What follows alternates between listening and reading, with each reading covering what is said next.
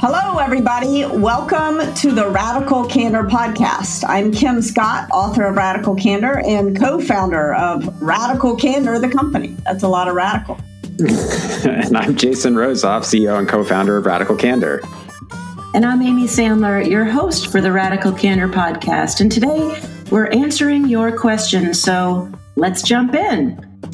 The question reads, I'm a youngish 32 director who's been assigned 2 people older than me in their mid-50s who are my direct reports. I respect and appreciate their tenure and experience and want to express that without sounding patronizing. I also want to make sure there's no bad blood in terms of age, that I'm much younger.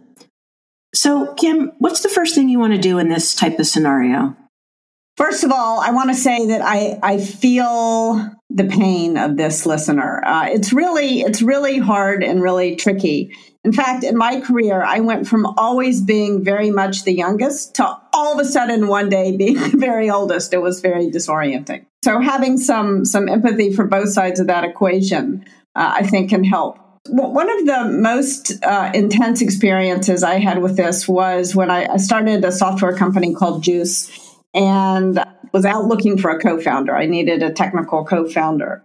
So the CTO of the company was also my co-founder, and he was in his 50s and I was in my 30s. Or maybe he wasn't that much older, but it seemed like it at the time. Actually, come to think of it, I don't want to exaggerate, Alan Warren. If you're out there listening, but he had a lot more experience than I did, and I was intimidated, more than a little intimidated, and I was also sort of I didn't know how to handle it. So I did for Alan what someone had done for me once, which was that I went to Alan and I said, in another situation, I can imagine that I'd be reporting to you and I'd be honored and happy to report to you. And I'm looking forward to working with you and to learning a lot from you. And I just sort of started like that. And I think he appreciated it. We had a really good working relationship. That was years ago, but we just talked on the phone yesterday. So we're still friends to this day. I don't know. Jason, what do you think? One of the things that you did really well in that situation was you just pointed at the elephant in the room. You said, look, there's an elephant over there. And I think that's actually quite helpful, because demonstrating that kind of self-awareness that there may be some strangeness here, but it's actually your intention to make this as effective a relationship as possible is really, really helpful in the situation where there's an age difference, but also where there's an experience difference. When I was at Khan Academy, I was responsible for managing the engineering organization, the product management organization, the design organization, and the customer service organization. I had experience in 3 of those: product management, design, customer service. And I had no formal training as an engineer. And so everybody in that organization, even the most junior person, had more experience than me. And just saying I'm not an engineer, my goal here is to help you build the best engineering organization possible. How am I going to do that? But starting from the place of I have a lot to learn here and I'm open to it, I think really helped. Yeah, I think something you said that I want to stress is I have a lot to learn here is one of the best things that you can say to people, because I think in my experience anyway, one of the most frustrating things about getting a new boss is that you have to educate your new boss. And your new boss is often resistant to being educated because I think a lot of people, when they become the boss, sort of feel like they're supposed to be invulnerable. They're supposed to be omniscient. And of course, those are not job requirements, but a lot of bosses kind of feel like they are. And so if you can sort of be willing to, and eager even to learn, and even eager to be proven wrong, I think that goes a long way. Because what people often want is to have their experience and their knowledge used. They don't want to be underutilized. They don't want to be underappreciated. And so if you demonstrate that you're going to listen and learn, I think that goes a really long way. Just to amplify that a little bit, Kim, and push back a little, one of the things that I find in workshops is people that are a little resistant to laying down the power if there's already some sort of hierarchical difference. So in this one, because of age and expected experience, or to Jason's point, there's a lack of knowledge in a certain area. So how do you navigate between being sort of vulnerable, curious, I have a lot to learn, while still having the respect of your direct reports? Like, why are they going to trust you, 20 years their junior, to know what you're doing? I think one of the things you can do is to say, I don't really know what I'm doing and I need your help to figure it out. Because you probably don't know exactly the right answer in every solution is. I'll give you another situation that's not, it wasn't about age, but when I was at Google, my last boss at Google was Françoise Brouwer, who just published a very brave blog post, which we'll put in the notes. She came to me and she said, look, this is a big job and I really need a friend. And so she just laid it all down and she said, that's what I want from you. That really moved me, actually, and did become great friends, and we're still good friends to this day. And I had actually already decided to leave Google at that point, but I wanted to make sure that I was leaving my team in good hands, and she wanted to make sure that that we were going to have a smooth transition. So I actually just leveled with her. We were very open and honest with one another. And we worked really well together for a few months. So I think that it's easy to say, like, lay your power down. What the hell does that mean? So there are different ways to do it. One of my goals when I was talking to Alan Warren, the CTO at Juice, was to say, look, if the situation were different, I would work for you and I would happily work for you. So just to sort of put it on the table, I think what Françoise did for me is she said, I really need a friend. Like, forget about all this power stuff. Like, let's get on the same page and work together. And that was very effective, I thought, and very candid. It's such a great story. Jason, I'm curious, would those exact words resonate with you in the same way of, I really need a friend, or would there be something a little different that would work better for you?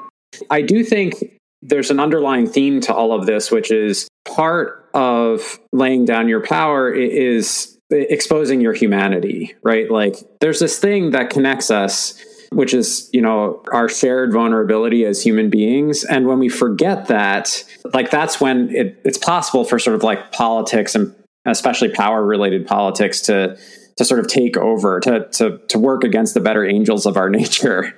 And I think when we're reminded of that connection, especially when it's done in a real and authentic way, I think it can be fundamental to building a relationship across differences, right? Because you're reminding the other person of what's the same about you. And I see that as absolutely essential to building relationships, especially when there's a power differential. I think, like, honestly, my gut reaction listening to the story is that, not knowing this person and hearing it for the first time, I'd be worried that I was being manipulated. I knew her well enough to know she meant it. When we talk about laying power down as a manager, what do we mean? I think that one of the things that was good about Google, and I think probably wasn't as good about Juice, about the company that I started, was that at Google, the power had already been laid down. There were a lot of systems put in place that stripped managers of their usual sources of power. For example, a manager couldn't unilaterally decide who to hire, couldn't unilaterally decide who to fire, couldn't unilaterally decide who to promote. And so I think that's another kind of specific tactic that I would offer if you're leading people, whether they're older or younger than you are, is to say, I want you to participate in these decisions. I'm not going to make these decisions myself. One of the things that we talk about in Radical Candor is you want to push decisions into the facts. Very specific piece of advice that I would give someone in this role is to make it really clear how decisions are going to get made and to make it really transparent how decisions are going to get made. So one of the suggestions that I make in Radical Candor is to have a big decisions meeting. So that means every week you as the boss, you get to decide what are the most important decisions that are going to get made and who's going to make them and by when are they going to get made. But you don't grab decision-making power for yourself. You want to lay that down and let the people who are the experts make the decisions. If you do that, then people feel more reassured that their expertise is going to be utilized. because there's nothing more frustrating than watching someone who doesn't know, frankly, shit from Shinola grabbing decision-making power because they're the one in charge. Like, that's what people fear from their boss.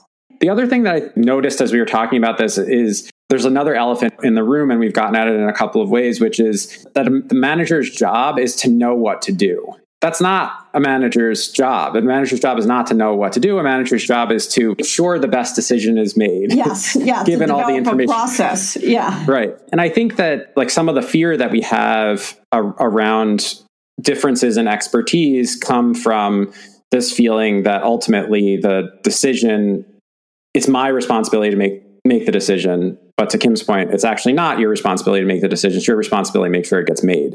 Yeah. I think another thing, I really like that, Jason. You're not grabbing at the power. I think another thing that is really important is to remember that being a boss is a job. It's not like an assessment of your value as a human being. And I think it's also important to remember that a lot of people would rather do just about anything than be a manager. A lot of people really, they want to do their work. In fact, right now, I guess it's kind of ironic given what I write about, but you're doing all the management and I'm mostly sitting alone in this glass box writing. I'm doing very, very individual contributor work, which is what I want to do. So I think very often changing your mentality about your job as manager, you're not the manager because you're more powerful. You're not the manager because you know more than other people. You're the manager because there's a job to do, which is to make sure the best decisions get made and not to grab decision-making power. And you're the manager often because nobody else wants that job. Mm-hmm. Yeah. Can you talk about this idea of not everyone wants to be a manager, just how that fits into your rock star, superstar framework? Yeah, it's a really important point. So remember that management does not make you a superstar. Like there are often managers who are on a relatively slow growth trajectory. They have this job as manager. And then these people come through their teams who have some sort of skill. Maybe they're an engineer, maybe they're a great salesperson, maybe they're a great writer, a great editor, but they don't want to manage. In fact, there was someone at Apple, and I was trying to get him to sort of encourage people to take this class, Managing at Apple, that we were teaching. And he said, well, my agreement with Apple is this. I will do great work for you, and you will never ask me to manage other people. Like the last thing in the world. So I realized like this is not the best spokesperson for the class Managing at Apple because he hated management. There are a lot of people who are very talented, who are on a superstar growth trajectory, who are going to do incredible work. They're going to keep growing, but they're not going to grow best by being managers. They're going to grow by developing this skill that they have. And so management, like I'm not discounting management. It is a skill that you can build over time, but you can be either on a rock star or a superstar path as a manager. And I think one of the things that managers do, one of the mistakes that managers make sometimes is they clip the wings of the people who are in superstar mode on their teams. And in fact, shortly after I joined Google, Larry Page told a really good story about this. He was an intern at a consulting company. And his boss, who was his manager, who was sort of slow and steady, wins the race kind of guy, who thought he knew, he wanted to make all the decisions. And he presented Larry with this project and he told Larry what to do. And the manager's approach was going to take Larry all summer. And Larry, being Larry, had an idea where he could get it done in 20 minutes or something. And so he did it his way. Larry did it his way. And his boss said, oh, no. You have to do it this other slower way and take all summer getting to the same result. And I remember Larry looking like with such pain in his, you could tell how frustrating this experience. He said, I never want anyone at Google to have that experience ever. So I think the more that you can do to reassure people that your job as their manager is to help them grow in the way they want to grow, as fast as they want to grow, or as slow. People don't have to grow all the time, but they do have to do great work. One observation that I had is this idea that management is a job and it doesn't distinguish you. It doesn't doesn't anoint you with some magical set of powers just because you become responsible for management. One interesting thing about this particular scenario is I think that belief is young in terms of like history. A group of people in their mid 50s or 60s might not hold that belief very closely. And so you're probably working from a deficit, meaning like you may have that attitude and that belief, and that might actually be a really great way to build that relationship with someone who is older than you, but they may not believe it. Like you could say all of these things and they may still not believe you. And so I really think this idea of turning that belief that you have a lot to learn, that you're humble, you're open, you're willing to listen to what they have to say, into concrete action, like changing the way decisions are made on your team, is going to be absolutely essential in order to like build the trust that's necessary to get people to operate in that world. People's perception of management, of leadership in general, is like formed mostly through fiction. Yes. And so you're up against it, right? Like as a leader trying to prove that you actually hold these beliefs. And not only is it formed by fiction, but people often come with baggage of having managed who acted exactly like they were anointed by God when they received that title and started behaving like garden variety jerks. Yeah, especially people with lots of management experience. So you've got two things going against you. One is like Dilbert and that kind of cartoon. Exactly.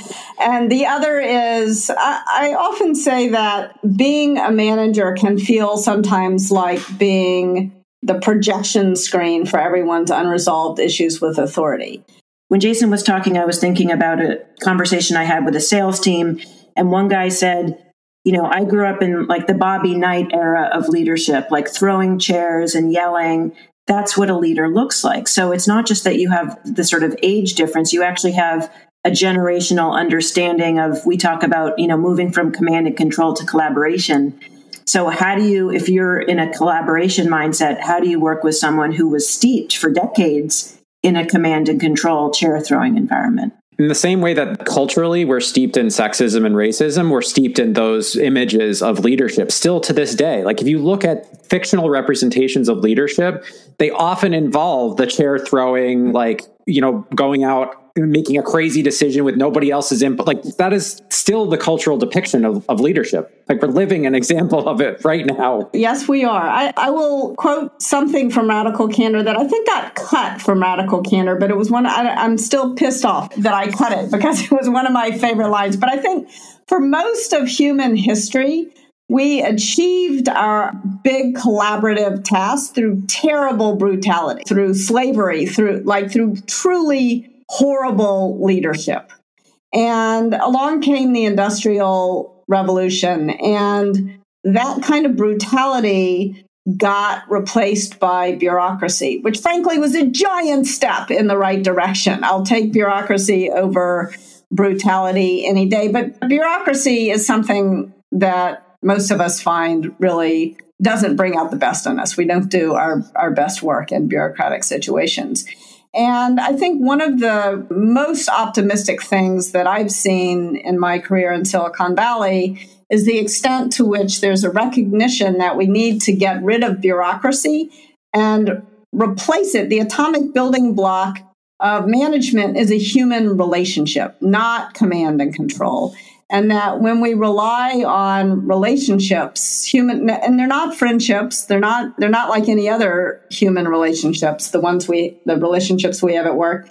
But when we rely on those relationships, we do the best work of our lives. And so that's why it's so important for a manager to lay their authority down, to lay their power down, because there's nothing more damaging to a human relationship than a power imbalance. I think one thing you can do that we've talked about is to be humble and to focus on listening. So specifically, what does that mean? Try creating big decision meetings. By that, I mean identifying who's making the decisions, when are they making them, and not grabbing all the decisions for yourself. I think another thing you can do is build a real relationship. So really think very clearly about how you're managing your one-on-ones with those people and make them into conversations where they own the agenda, not where you own the agenda. Thirdly, you want to just call out the elephant in the room. As Jason said, you want to just say that you know this is an awkward situation and then listen. How do they feel about it? Because maybe, as we discussed, they're thrilled that you're the manager. They're enormously grateful that you have taken on this task that is often sort of thankless. That's my monologue for the day. That's a mic drop. Improvising Radical Candor introduces the feedback loop. Think Groundhog Day meets The Office. A 5-episode workplace comedy starring David Alan Grier. We're repeating the same day over and over. What the hell is happening? Okay, where do we keep starting over? This is your Let's get radical. I think that's the key to this whole thing. We have to practice radical candor. Damn it. Thank you for the candor. Feels like you're constantly criticizing it. What? I haven't really known what you've been talking about. I'm worried I was a little vague and insincere. Let's just keep praising them. It's positive. How could that be bad? If you can say it to a dog, it's not really praise. Okay, poster child for radical candor. Show me how it's done. Okay, Boomer. We may break the cycle this time. Anybody have a vacuum? Just a little ready candy. Ew. I apologize for that one. Go to radicalcandor.com/services and enter the promo code feedback at checkout. So here's someone who writes in, at the moment, I'm on a steep growth trajectory with an absentee manager. My colleagues appear to be on a more gradual trajectory, and they're getting upset by my productivity. My manager is asking me to be less productive to make them feel better. I find this profoundly unfair, but I don't know how to approach it. I realize the disruption and fear that COVID-19 is causing could be influencing people's behavior, but in this case, I think it just brought our different trajectories into sharp focus. I so feel this person's pain. In fact, I so felt the person's pain, I talked to her for an hour over Zoom. Which I would love to do for every single person who writes in, but I can't. I don't scale. I'm just one person. But this person actually worked in healthcare. And during COVID, it seemed so frustrating that she wasn't able to operate at her fullest potential because we need her. We need her to be on a steep growth trajectory if that's what she wants. And it's so frustrating when you have a manager who is trying to clip your wings. So we already talked about the story with Larry Page, whose wings were being clipped. I also think there's very often a gender thing that happens. There's the likability competence problem. I had a job once where my boss told me this on Valentine's Day even, you can't make this stuff up. He said, I think you're suffering from the competence likability problem here. And I thought, Eureka, he understands what's going on. There's bias. He's going to fix it. And he said, so I just want you to work on your likability, which I felt like was not a good response from him. And then he suggested a couple of months later that the solution was to demote me so that people wouldn't be so jealous of me, which I felt was clipping my wings. And I threw my bike helmet at the window and quit in my most likable move. So anyway, I felt there seems to be a theme in these stories. Yeah. I just want to pause and acknowledge that it's really not helpful advice for people because not everybody can just quit and get another job. It's a function of privilege that I have been able to do that so often. What I talked about with her, and I'd be curious to get your all's input on this advice, because it's hard to know what the right thing to do in that situation is. But I suggested, first of all, that when she was doing projects, that she go out of her way to make other people look good. And it seems like a waste of time to have to do that. But sometimes if you want to do great work and you don't want people to be envious of you, envy is a very deep human response to people who are doing great work. And so you want to the maximum extent possible, go out of your way to give credit. You don't want to give it away if it's not justified, but you want to go out of your way to show how other people helped you achieve this thing. What do you think, Amy and Jason? Good advice, or am I telling her to tiptoe through the tulips? I think that I have definitely had people on who report to me who fit this description, where other people were annoyed or envious at the seeming freedom that they had to get these amazing things done. But the secret was that they were just working way harder, like way more and way harder than other people. What was going through my mind was something somewhat similar, which is they often were not accomplishing those things alone. Like it seemed like they were, because they would often be working late into the night and people would come in the morning and magically this thing would be done that wasn't done the day before. But they were building on what other people had done already, right? They were taking, especially in the world of product creation, it was often the case that someone had come before them and laid a bunch of groundwork that made it possible for them to build on top of it. Yeah. And so this idea of giving credit to the people who like helped you achieve it, I think is a really good one.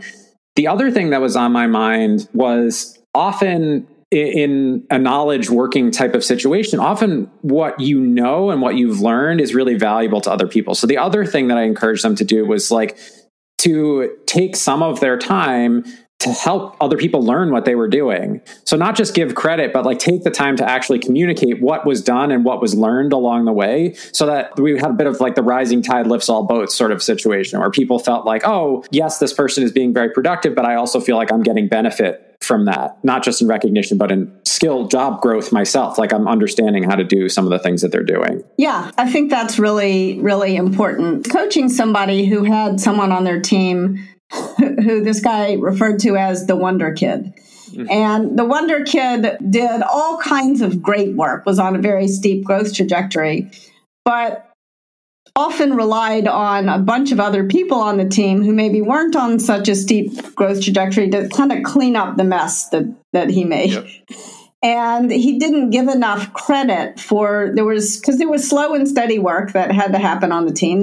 He would introduce a lot of bugs into the software program because he was, moving fast and breaking things. And there were a lot of people coming behind him cleaning up. And the Wonder Kid would have gotten further faster if he had given more credit to the people who were fixing some of the things that he was breaking. Because they felt like he was getting all of the credit for it. This was in an environment that didn't really value rock stars. He was dependent on the work of a bunch of people who were in rock star mode, but not giving them enough credit. I think in this case, what was going on, and this is probably happening in a bunch of places, is this person who was sort of in superstar mode was single and didn't have children. And so she didn't have nearly the levels of distraction that her colleagues had. So she was able to put in more hours than they could put in, and it made them feel bad. So this is not, she was not like Wonder Kid in this other example I gave you. In this case, she was really putting in twice as many hours as her colleagues were. If the distinction right now between parents that are having to navigate childcare and schooling versus whether people are single or married, but without children and without some of those other home responsibilities or other care responsibilities. Yeah, absolutely. And it's not only obviously children. We have elderly parents. So we all are experiencing being at home differently. And so I think part of what we can do for one another as team members is to acknowledge that. I also think that even in a non-quarantine situation, there are people who like to work more hours than others. And I am a person who doesn't like to work too many hours. I need a lot of sleep. I need a certain amount of free time. And I remember I was working with this team at Apple, and they worked like 80 or 90 hours a week. And I was really trying to encourage them to work less. And finally, somebody said to me, they work that much because they like it. And you are imposing your work-life balance views on them. This was real news to me because I assume nobody really wants to work that way. So I think one of the things that I have found helpful working with teams where some people really feel like they do their most productive work if they work 30 hours a week or 40 hours a week, and other people feel like they do their most productive work if they work 60 hours a week, to give people the freedom to work the way they want to work and not to tell people you can only work this much or you have to work that much, but to give different people have different ways of approaching their work. So I think one of the other things I suggested to this woman is to say, look, to be very explicit. I am not expecting you. I know you all have different demands on your time. I am not expecting you to put in the hours that I'm putting in. I'm doing this because I choose to do it, because I want to do it. So I think just owning the way that different people like to work can be really important. Does that make sense? Jason, you and Amy both look a little skeptical about. Oh, I'm not skeptical. I think hearing what you're describing, it occurs to me that we are exposing one of the fundamental problems of bureaucracy, which is that difference is very hard to celebrate in bureaucracy. In fact, sameness is absolutely necessary to like value sameness over difference. And so even the idea of rockstar mode and superstar mode, it's hard for many bureaucracies to account for that and to like properly reward people for behaving in those different ways, especially in this moment where our limits are being tested in entirely new ways where we don't necessarily have mechanisms to deal with them. So like the lack of childcare, one of them, the like dealing with people who maybe in your household who are sick or elderly or whatever, like all of those sort of responsibilities sort of being crushed on top of the other responsibilities of, living in the world. And then you also have like the changing job landscape on top of that, right? Like many healthcare organizations are furloughing people. When you combine all these things together, I understand where the sort of like jealousy or envy comes from, because, my guess is if I had to make a broad generalization is that the majority of people in healthcare are there because they want to help. They want to make a difference. Yeah. And they probably feel bad already that they're like crushed by their out of work responsibilities. They're coming to work exhausted, not doing the best that they would normally be able to do. And then you have this person, the flower who dares to grow above the others and and do all this extra work because they're not limited in the same way. To your point, I think it hits something very deep inside of us. And then you throw the extra sort of flavor of an absentee manager, meaning someone who's not actively trying to sort of encourage and celebrate like the contributions that people are making. And you've got this like stew again, our toxic stew is back, where you could see that like very quickly sort of spiraling out of control. Because when you're like, oh, I might be furloughed, and if I'm being compared to the person who can work an extra 25 hours a week because they don't have kids, like, that presents a very real risk to me. So it's not just envy about their ability, it's actually fear about what that might mean for your job. So the idea of thinking about collective success, sort of collaboration over individual contribution seems like the right direction, which is like, how can we make this more collaborative?